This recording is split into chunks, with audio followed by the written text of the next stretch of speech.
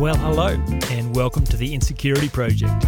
I'm your host, Jamin Fraser, and I am on a mission to end the unnecessary suffering caused by the fear of not being good enough. We've all got it, we've all got to work through it, but thankfully there is a clear, intelligent, and complete solution to the insecurity problem, and that is what this project is all about. Hope you enjoyed today's program. Hey friends, 10-minute Tuesday time. The importance of listening to yourself is the topic for this week. And, I've touched on this briefly before, but it's worth bringing up again. I got to be in the city in Sydney over the weekend with my wife, which was great. I always love being in the city. And I had to go up early Friday as there was a business networking opportunity. And there were two meetings I could go to. One was in Campbelltown, one was in Bondi. Now, logistically, Campbelltown made a lot more sense. They both started at 8 a.m., but getting to Bondi was going to take an extra hour and a half. Then there's the extra logistical challenges of parking the car. And then what do I do with the car after that? Now I need to be back in the city. Normally I park the car at Beverly Hills and catch the train in, but if I've got the car on Bondi, the other side of the city, I'm going to have to then find parking in the city, blah, blah, blah.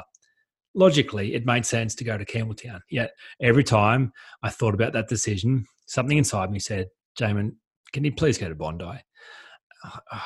And spoke about it with my wife and logistically it makes more sense to go to Campbelltown. Jamin, can you please go to Bondi? Went to click the Campbelltown link. I'm going to Bondi.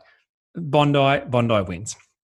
I'm driving to Bondi on Friday morning and, kind of questioning this whole decision. Was it the right decision? Why did I want to go to Bondi? I could have gone to Campbelltown. Campbelltown probably would have been just as good. Anyway, I'm in the car listening to a podcast from Tim Ferriss. He's interviewing Edward Norton, and it's a long conversation. And I drove past Campbelltown, and the conversation's just kind of warming up. So I get this extra time to really listen to two wonderful human beings talking about amazing things. And I'm just so blown away by hearing Edward's story around the process of script writing for his latest movie, which is Motherless Brooklyn, an adaptation from a book of the same name written 20 years ago. And he said the process took 8 years. Now, here I am beating myself up that I haven't finished writing my Deep Change book, which is part of the Insecurity Project, which I've only really been working on for 9 months, maybe a little longer. And I hear a guy who's at the top of his game, producing beautiful art, meaningful work, and he's described the process of getting stuck, getting blocked, getting distracted, having other things. It's not like your life is on hold and you can just write.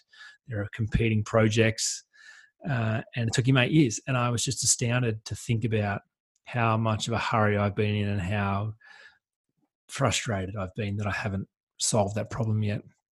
And it was a gift just to go, hey, Jamin, beautiful things take time. To rush it dials down the quality of the work. This is an important job and an important contribution. So make sure you get it right. Take the time that you need. So that was gift number one, all because I'd listened to go to Bondi. But then the moment I drove down Campbell Parade and saw the beach, I was just filled with awe and wonder, a country boy being in the city, especially seeing one of the most beautiful beaches in the world. In the morning, it was glorious. So I was stoked that I'd made it to the beach, and with 5 minutes to spare before the meeting, I navigated Sydney traffic, got to the meeting, and 3 connections I made at that meeting were glorious, were extraordinary. The opportunities that came from being there were just amazing. So driving from there into the city after that meeting, just being so grateful that I listened, and reminding myself again that I've never once been disappointed for listening to myself. That whether it works out exactly as I think it's going to work out or not, that listening to myself is a beautiful gift, and it is a life-giving gift, and that it is something that I want to align myself to again and again and again. Rapport with self is everything. If you want to fully become an adult, it is actually about developing this beautiful relationship with yourself. That becomes the most important relationship. If you're going to be self-sufficient, if you're going to be able to reference your own opinion, if you're going to trust your own judgment, if you're going to take your own advice, if you're going to be the problem solver in your own world, if you're going to be your own refuge, well, that's going to require a high level of internal communication. And listening is an essential part of all communication. So if you're someone who has not done particularly well at listening, and maybe even the idea of listening to yourself sounds foreign and strange, here's 3 ideas to help you think about that today. And the 3 ideas are just as relevant to those who are more more comfortable in the listening space and more rehearsed at building their relationship with themselves. So the first of the 3 ideas I'd share with you, and these are the ideas that have worked for me and I continue to practice, is number 1, intention. So as I was driving back to the city, I renewed my intention and agreement that listening to myself is the way that I will live. I will find a way to listen. It's challenging, right? Your unconscious doesn't have a vocal cord, so it's not like you can have this audible conversation. It requires you to really desire to hear. If you're just flat out doing stuff, doing what everyone else is doing, listening to the myriad of voices, the noise, the constant stream of data and information and advice that's given from outside of you, well, of course, the still small voice inside of you gets shut down and ignored. But if your intention is to separate yourself from the noise and to come away and to make space to listen, well, then you do find a way. You find a way through a dream you have, by a movie you're watching, in a conversation you have with someone else, in a song you're listening to, in a feeling, this sense of intuition, which is this other sense, this way of knowing. You're not even sure how you know that you know, but every time you act on that knowing, it's life-giving, and you kind of get to feel this pattern of living and communication, which is the second intention, to develop your own communication language and pattern. Because it's a bit abstract, because it's a bit obscure, because you can't write a letter to yourself or have a verbal, audible conversation, it does require you to understand and open and develop communication channels. So some of you have probably heard me talk about when I get a tight ass, when I get tension in my piriformis muscle. That's my body communicating to me that there is unresolved issues, and issues perhaps that I'm downplaying the importance of, or getting distracted from, or things that perhaps I've ignored, things I said I was going to do that I've put on hold. That's my body's way of grabbing my attention and letting me know there are more conversations to be had. Very useful, so the temptation early on was to think I've got, an injury, or I need physiotherapy or dry needling or a chiropractic work to realign my body. That's not it at all. My body's perfectly capable of being aligned and pain-free. The pain has a purpose. So often patterns of pain are a great way of listening and starting the conversation, of allowing your unconscious to grab your attention. Maybe it's journaling. Maybe that's your style. Maybe it's meditating. Maybe it's through prayer. Maybe it's while you exercise. Maybe it's painting. Maybe it's just being still.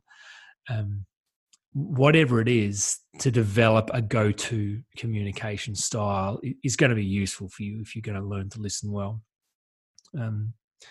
So setting a clear intention to be a listener, to be someone who has an open and honest relationship with themselves. Number 2, develop a clear relationship style and format and vehicle, a way that you can go to access high-level conversations with yourself. I have strategic meetings with myself on a Sunday night, which is a different kind of conversation to my normal journaling. And that's been a useful format to set up a way to have important conversations. And the third thing, which might require you to focus on why there is a lack of communication, is ultimately to have communication requires trust, and trust requires conflict resolution, apologies, forgiveness, restoration, reconciliation. Often there's a bunch of internal conflict and mistrust and pain that has never been restored. Often I watch people try to distance themselves from the pain in their life, distance themselves from past disappointment and failure and heartache and poor decisions. And, it is what it is. The past is the past. I'm moving on. But if you don't find a way of reconciling your past, it does become a residual loss inside you and diminishes future hopes and dreams. So there is some work to do. There are apologies to be made. Between your head and your heart and your mind and your body, your unconscious and your conscious, where you've kind of acted in a way that hasn't been in your overall best interest. Maybe you've ignored intuition, or you haven't listened to a dream, or your own subconscious tried to warn you about something and you listened to someone else instead and maybe you went to Campbelltown instead of going to Bondi. Perhaps there's some apologies that need to be made. But the cool thing is relationships can be restored. Relationships with people can be restored, and relationships with yourself can be restored. You've probably seen my 4 stages of good apology, of effective apology. I'm practicing that. Well, my daughter's practicing that at the moment. She could use some extra practice. So if you see her, ask her about how she's doing with the 4 stages of an effective apology. But if you want that framework, just reach out and I can send that to you if you haven't already seen it or heard it from me.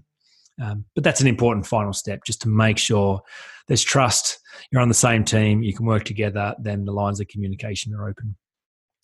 So the importance of listening to yourself, I think it's an essential part of doing life well. And it is a big part of the Insecurity Project, because it's a key part of being an adult and giving yourself full permission to flourish. Hope that's useful. I'll talk to you again soon. You've been listening to the Insecurity Project. I hope you found the content and conversations useful. And remember, you are not just the actor in the story, you are the storyteller. You have the ability to turn this all around. For more information about overcoming insecurity, check out theinsecurityproject.com.